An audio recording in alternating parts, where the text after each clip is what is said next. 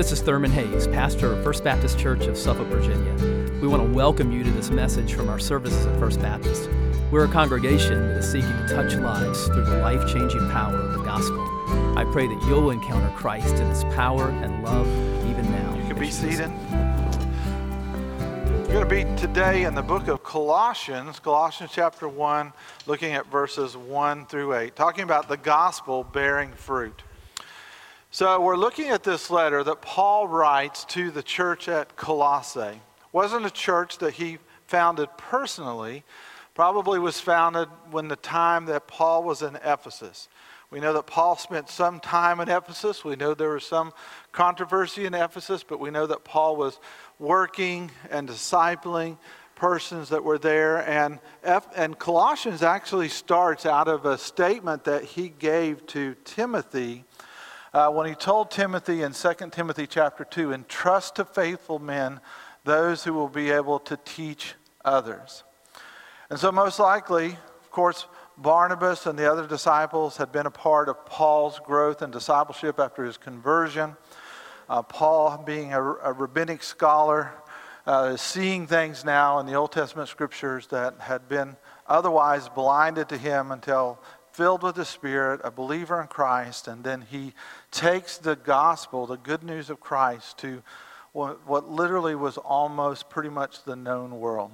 And in those trips and in those preaching missionary journeys, they're oftentimes called, Paul goes to the city in Ephesus, and there he spends a significant amount of time, and he's discipling pastors.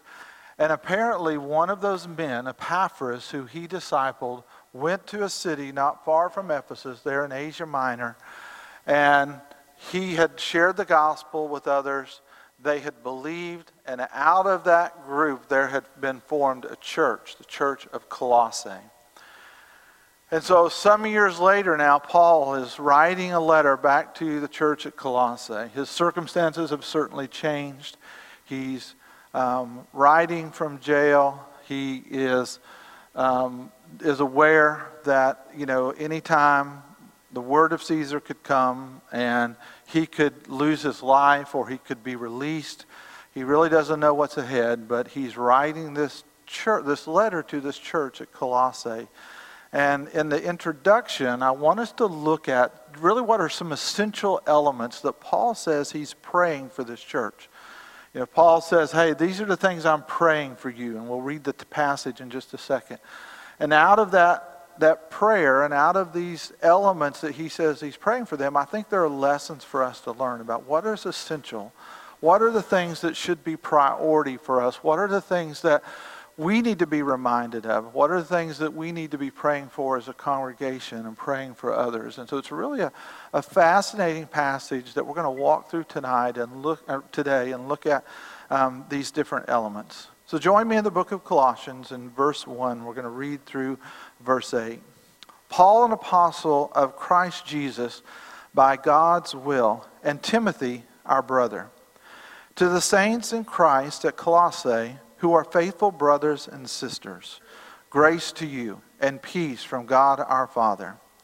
We always thank God, the Father of our Lord Jesus Christ, when we pray for you, for we have heard of your faith in Christ Jesus, and of the love that you have for all of the saints because of the hope reserved for you in heaven.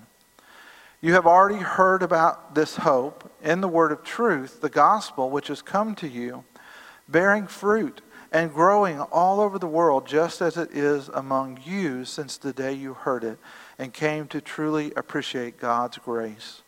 You learned this from Epaphras, our dearly loved fellow servant. He's a faithful minister of Christ on your behalf, and he has told us about your love in the Spirit. So I want to kind of pull out kind of three sections out of this introduction and look at it. Because we're looking at this idea of bearing fruit. He mentions it in this passage, bearing the fruit of the gospel. And it's a reminder to us that out of our growth, out of our spiritual growth, there ought to be those elements that flow. There ought to be those characteristics that are growing and increasing in our life. There ought to be the fruit of different aspects of what it means to then have the character of Christ and to reflect the attributes of God. And so all of these things are connected in Scripture to the bearing of fruit. And so we want to kind of walk back through this passage looking for some principles in regard to bearing fruit.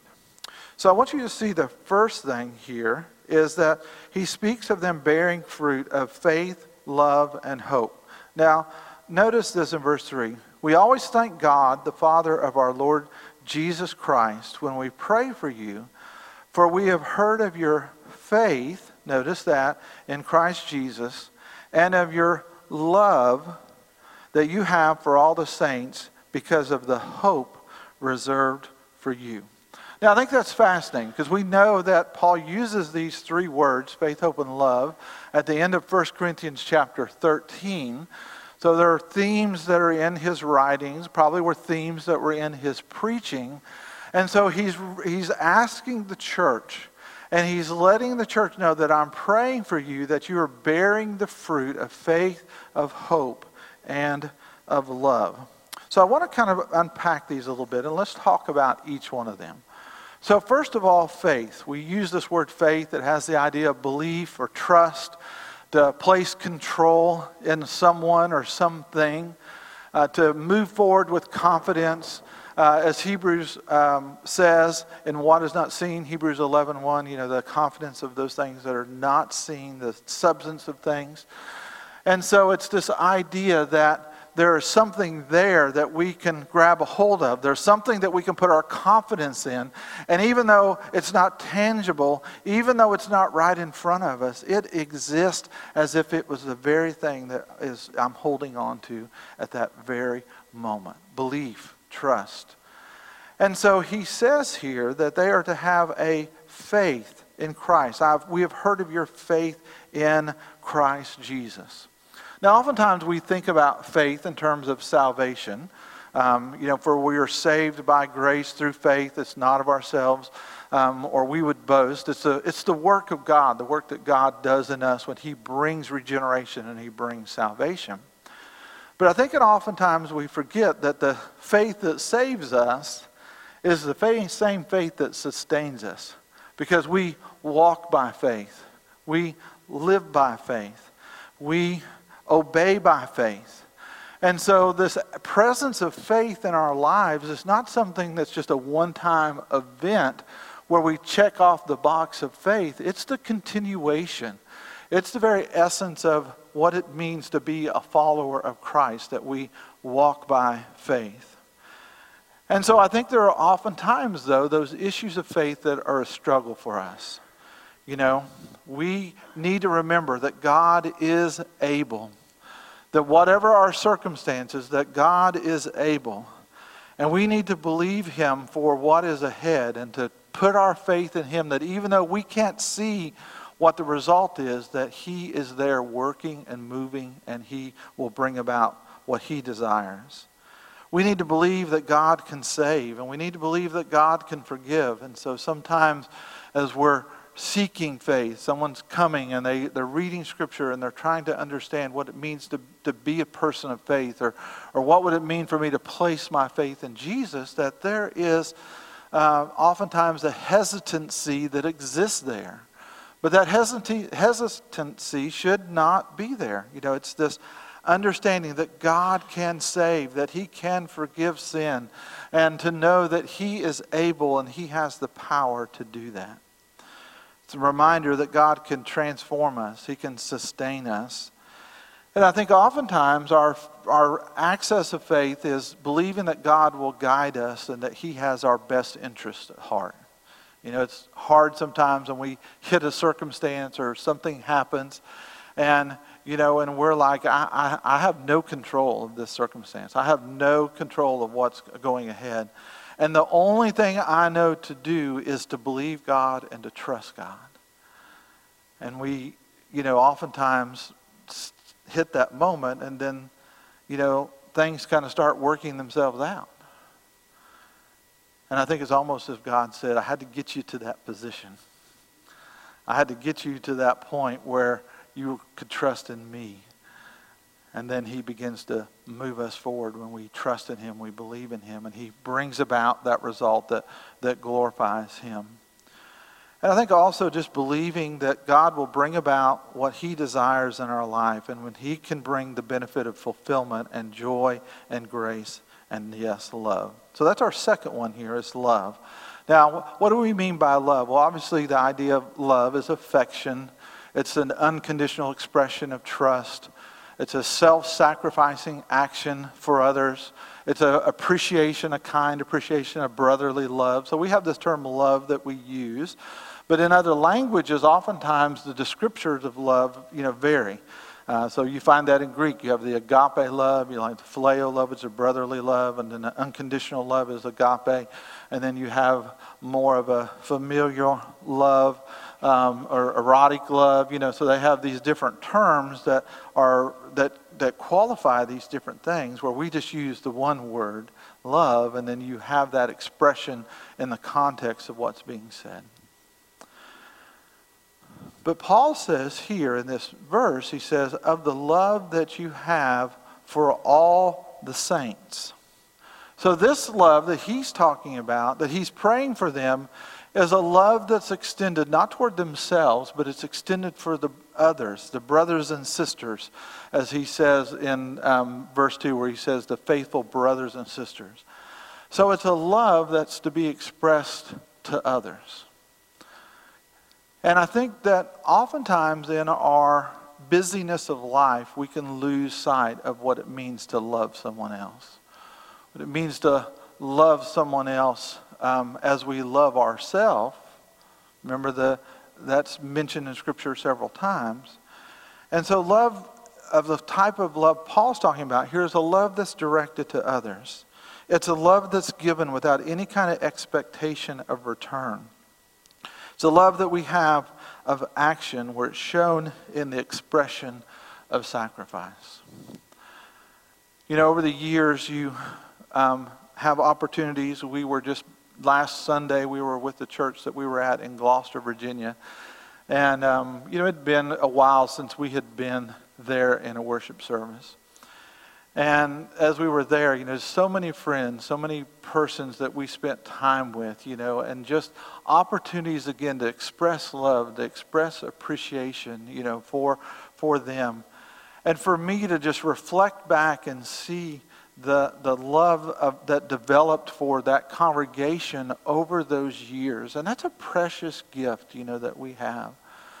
But oftentimes that love just didn't happen automatically. It oftentimes happened in the midst of difficulties. Sitting in the waiting room of the hospital, not knowing what's ahead, and praying and just trusting God for what was going to happen in the life of their loved one. Walking alongside of them, in death and in the funeral, and just watching God give comfort and watching God give peace. Someone sitting in an office and just crying and knowing that, the circumstances that they're going through just seem beyond what they could understand. And then just watching God work over the next days and weeks and months in those circumstances. And over time, you just develop this love for people and a love to see them, and you have a joy to be with them and encourage them. And then you know that your life is better because of your investment in that.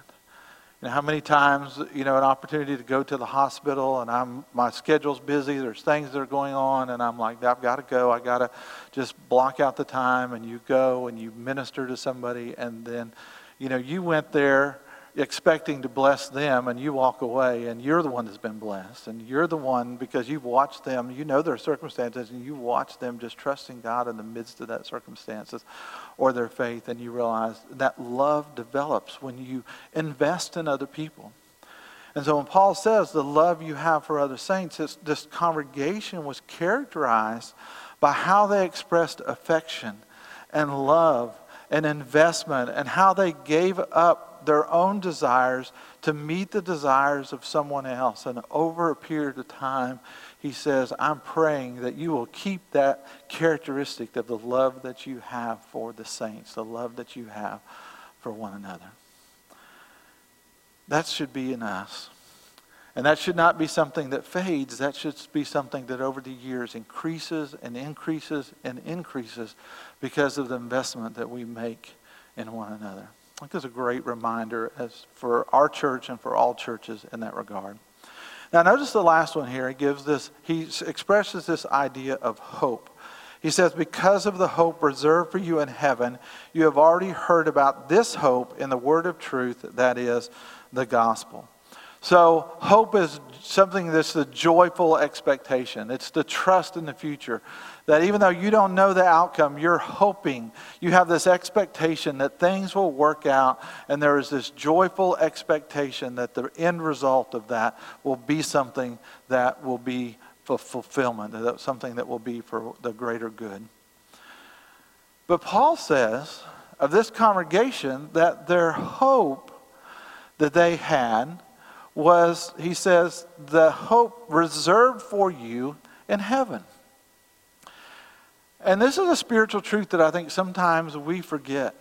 That no matter the circumstances going on, that there is a hope that is reserved for us in heaven.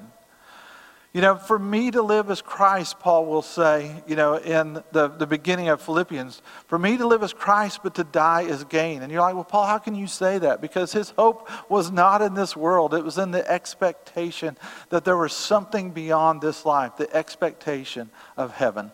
Now, I think there's a verse, oftentimes we talk about using Scripture to interpret Scripture.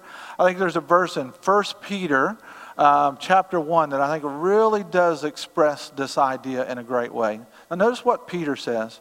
Blessed be the God and Father of our Lord Jesus Christ, who according to his great mercy has caused us to be born again into a living hope through the resurrection of Jesus Christ from the dead, to obtain an inheritance which is imperishable, that's undefiled. It will not fade away. And notice, it's reserved in heaven for you who are protected by the power of God. And notice this statement, through faith, for a salvation already revealed in the last time.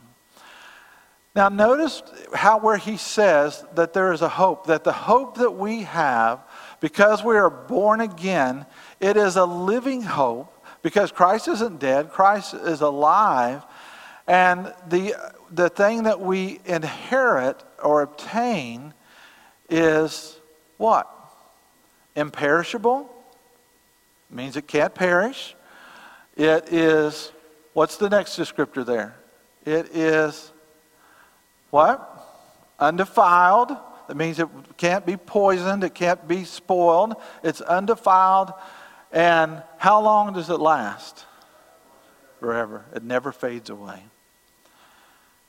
Folks, our hope is not in this world. It is not in political systems. It is not in our monetary means. It is not in the nationality that we are. Our hope is in Christ. And we are first and foremost citizens of heaven. We are kingdom citizens. And we are part of the kingdom of God. And it is so important for us to remember that as we're moving and forward as a church, that our hope is reserved for us in heaven. And no matter the circumstances, no matter what happens, that hope is a hope that is held by the very power of God. God saved you, and he is not lacking in power to sustain you. He is not lacking in power to hold you. And he is not unable to help us as a congregation, a believer of saints, to move forward into our community and with the gospel and the hope, because our hope is not in any of these things. Our hope is in Christ. And we need to be reminded of that, because circumstances around us can get very difficult at times. And our hope is in Christ, and our hope is ultimately reserved for us in heaven, where there is an ascended Christ and a loving Father and the Spirit of God indwelling us. And that is where our hope is. And Paul wants them to be reminded of that. Now, how did that hope come about, though? Because he says that you have this hope because you've heard about it. And this hope is in the word of truth. Now, what does he mean by the word of truth there? Well, probably he has the idea of Christ. Obviously, Christ is the word of God. He is the word of truth. But I think also in view is the scripture as well. The very scriptures that tell us the meaning of Christ, that tell us the hope of Christ, that tell us the events and the story of Christ, that give us the knowledge and understanding of who he was and what he did, and the necessity of us responding then to the resurrection and the salvation of Christ, to believe and to place our faith and trust in him. And Paul says you have hope, because that is not reserved in yourself. It is reserved in heaven, and you know about that because of the hope of Christ that you have heard, the word of truth. And then he gives this statement, the gospel. Now, the word gospel is something, these verses aren't up here, but the gospel is a term that we use a lot. The gospel, the church needs to be gospel-centered, that our lives need to be gospel-centered, that our hope is in the gospel, that we're proclaiming the gospel. And so this is a term that we use a lot. And in its basic meaning, it just means the good news, the proclamation of the good news. But its application in the New Testament is the good news of Christ. That Christ came, that God was completing what he had started in the nation of Israel, and it was being fulfilled in Christ. And that was the good news, the hope of salvation. And it was the gospel, the death, burial, and resurrection of Christ, the good news as he defines it in 1 Corinthians 15, that was their hope. And that was what they were to be about. And they had heard about that because they had heard the gospel. And because of the gospel, they knew their hope in heaven. And because of that, they had responded in faith. And because of their faith, they were loving one another in Christ. That is a beautiful truth that I think we need to be reminded of in our day. But Paul's letter and his introduction doesn't stop there. Because God doesn't give something that he doesn't expect it to grow. That he doesn't expect it to move forward. So notice this as he continues the bearing of fruit around the world. So he makes this statement that this has come to you, and he uses this statement, bearing fruit and growing all over the world, just as it has among you since the day you heard it and came to truly appreciate God's service.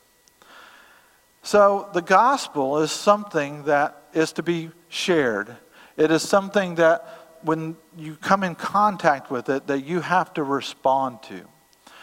And Paul says that when they came in contact with the gospel, the hearing of the gospel, that was a beginning point. It wasn't an ending point. It was a beginning point of the bearing fruit that they had in living out their lives, now focused in Christ, now focused in the hope of the gospel.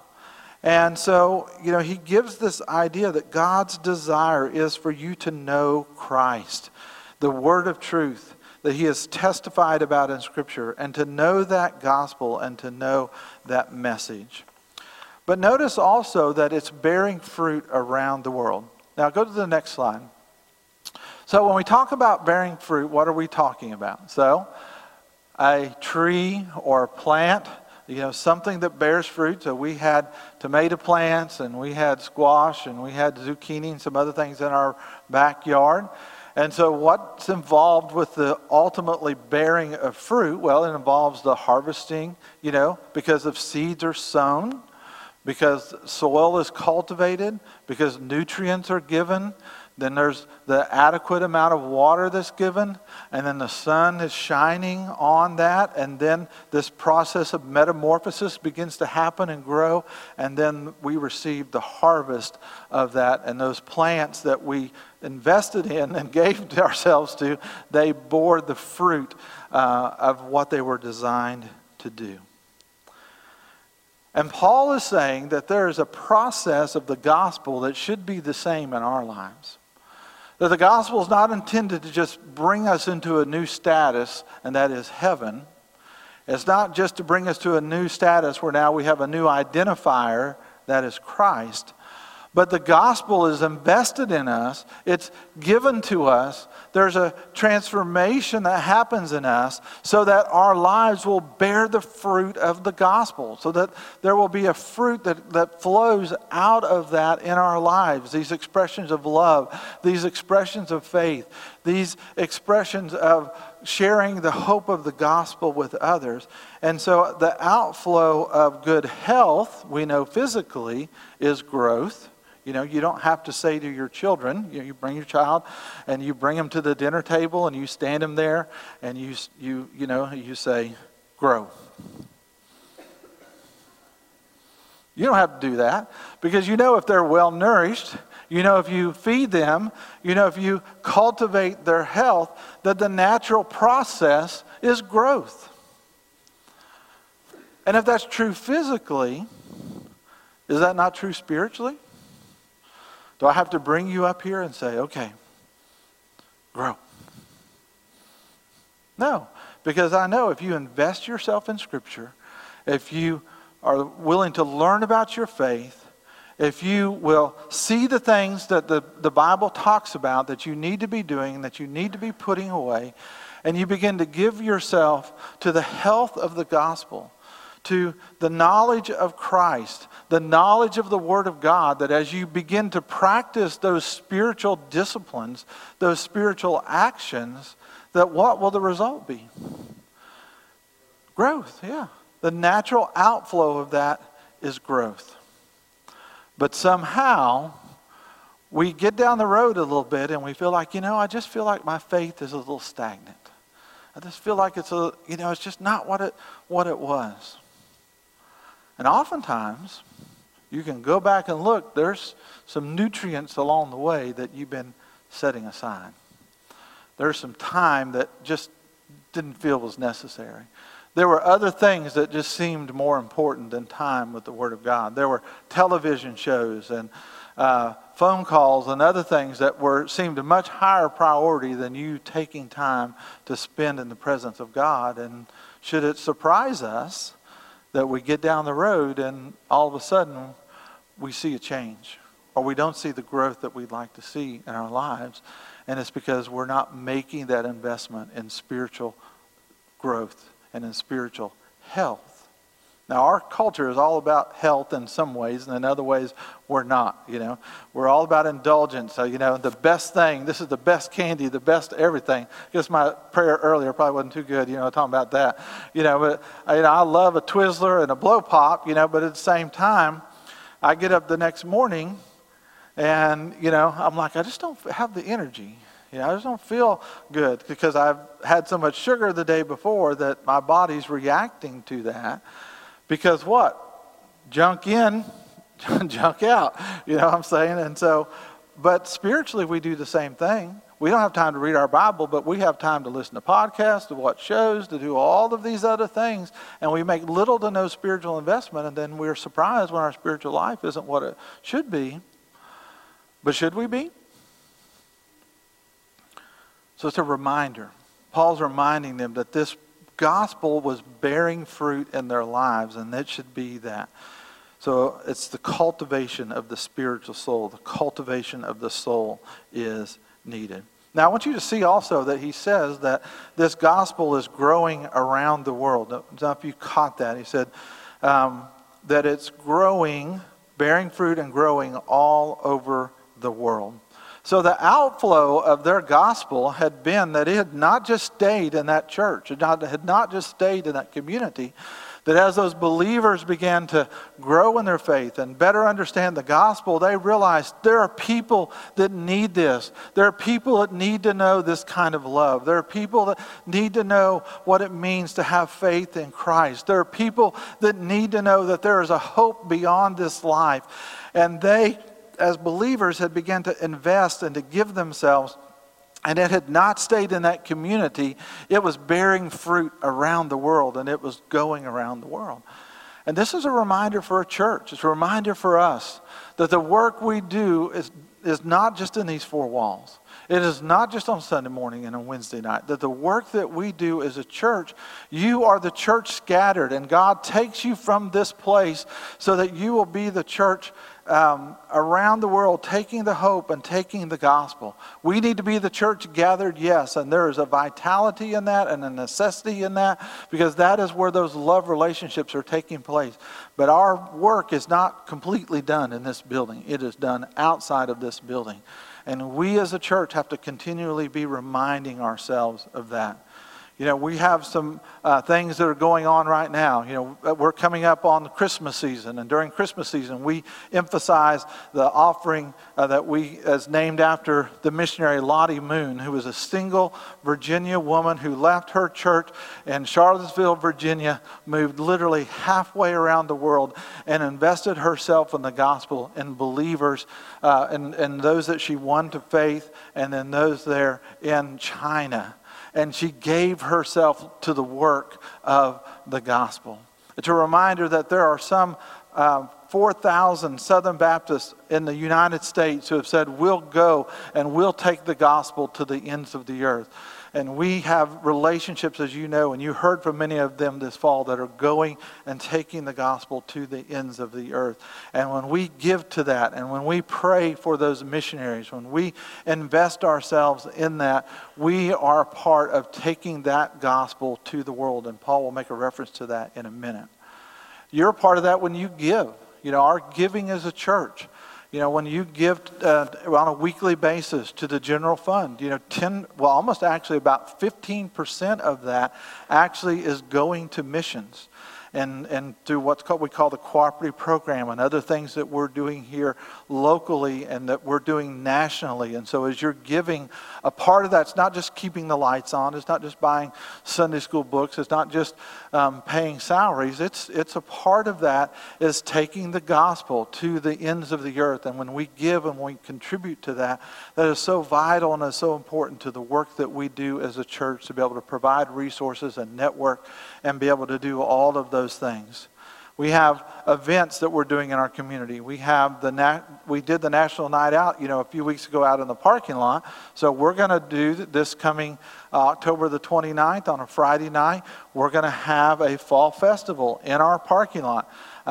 First Baptist Church, I'm convinced that one of the untapped resources we have at church is that parking lot, because it is visible. It's an opportunity for us to show love to our neighborhood and to the light of Christ. And so we're going to do that. But that's going to take an army of volunteers that are there that night, that are bringing cars, and they're opening the trunk and having some kind of a theme and giving out candy, and volunteers that are making hot dogs and making things that we can give to people and registering people. All of those things are a part of that night where we can be sharing the gospel and helping love on our community and showing the love of Christ. One of the things I'm most excited about, because of the COVID, some of our opportunities that we've had to go to other nations have kind of fallen by the wayside. It's hard to get in countries. It's hard to do a mission trip when you have to go and quarantine for 2 weeks, when you only have 10 days to do the mission trip. It doesn't allow for much, during that time. So it makes it very difficult sometimes for us to go on those kind of trips. But I always am concerned when we're going to other places and ministering to a people group there that we feel is very vital to the work that we're doing and we've been called to take the gospel to the ends of the earth.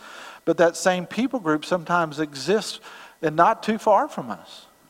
And so we have opportunities. We can't take a mission trip to Afghanistan, obviously. But there are thousands of Afghans that are coming to the state of Virginia that are being placed at these different military bases that will be moving into communities all around Virginia, and we can go to them. We can't oftentimes go to other places, and one of the places we've invested ourselves over the years is Haiti. And during COVID, we found out that there's a huge Haitian population on the eastern shore that work at many of these Purdue and Tyson chicken plants there. And there's a gospel need among those places. And there's a church there. There's a young pastor named Waldo Charles. And he pastors Tabernacle Church in a little town called Parksley, Virginia. And if you know where Parksley is, it's a crossroad. But in that community, in many of the old houses there are Haitian families that are living there or working in those plants, and they have a church that's there among that. But this church needs our help. They need us to come alongside of them and to encourage them. And they're renting this old t-shirt factory, and folks, it needs some work on that building. And there's an opportunity for us when we can't go maybe somewhere else right now, but guess what? Can I go to the Eastern Shore? Do you have to have a pass to get to the Eastern Shore? Maybe an easy pass, but that's about it to be able to get there. And so there's an opportunity where we can still be doing that work and investing right here in our own state. And so if we just sit and don't do something because I can't get on an airplane, I'm not sure that's the right response to the gospel. We need to be bearing fruit. Even and especially right here in our own state. So a lot of opportunities ahead for us as a church.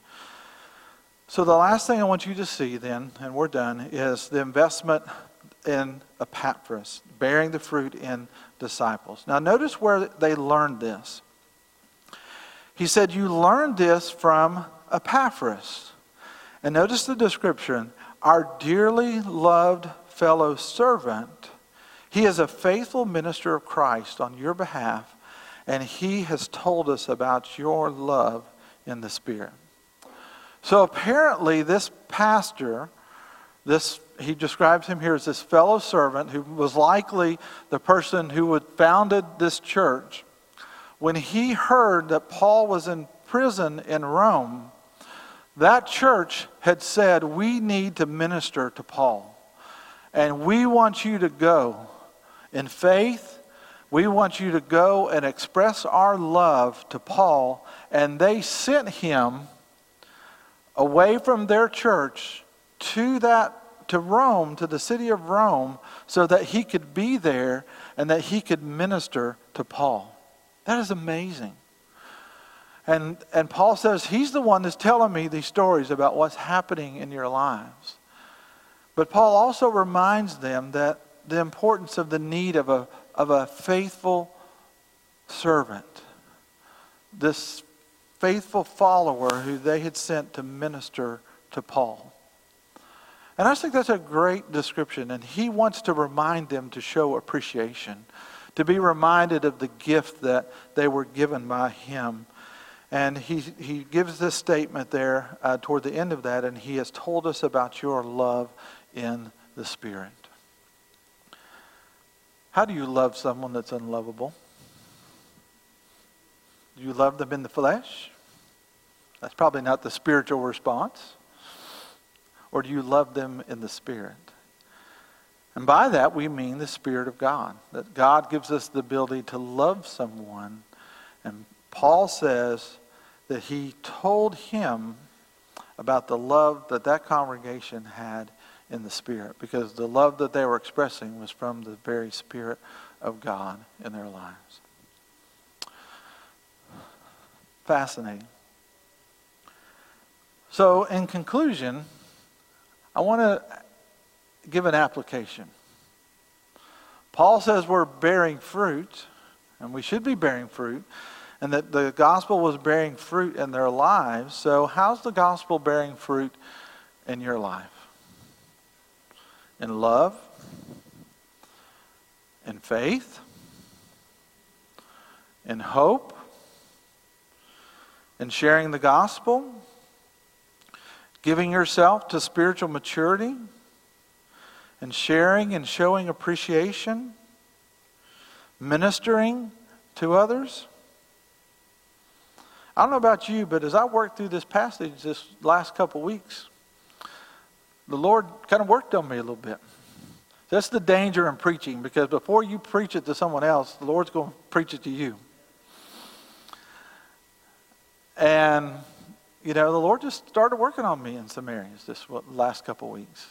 And I've been reminded there's some areas that I could be doing a little better. That there's some fruit on the vine that's not as healthy as it could be. So where do we identify where we need to plant, where we need to water, where we need to cultivate, where we need to fertilize, where we need to let the sun shine into our lives, and where we need to share the outflow of the fruit of the gospel with others. I'm going to let the Lord bring that to your attention, because He sure brought it to mine. What a great reminder as Paul writes this letter to this church to remind them to bear fruit. And they were doing it in faith, hope, and love. They were doing it as they were working to take the gospel to the ends of the earth, and as they were investing and seeing others discipled, who were then making disciples, and that process was continuing, that they were seeing that happen. And I pray it's a good reminder to you, as it has been to me, of the greater need for the bearing of fruit in the gospel in our lives. Amen? All right, let's pray.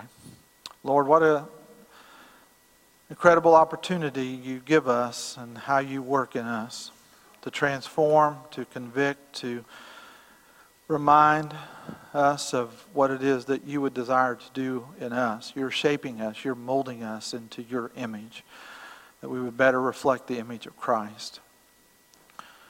Lord, I pray for anyone here today who needs that first step of faith, to say, I believe, I trust, I'm following, I need Christ in my life. And God, I pray you'll give them the courage to believe and to trust in you, to come clean about their sin, and to be willing to say, I'm a follower, I want to follow Christ, even today.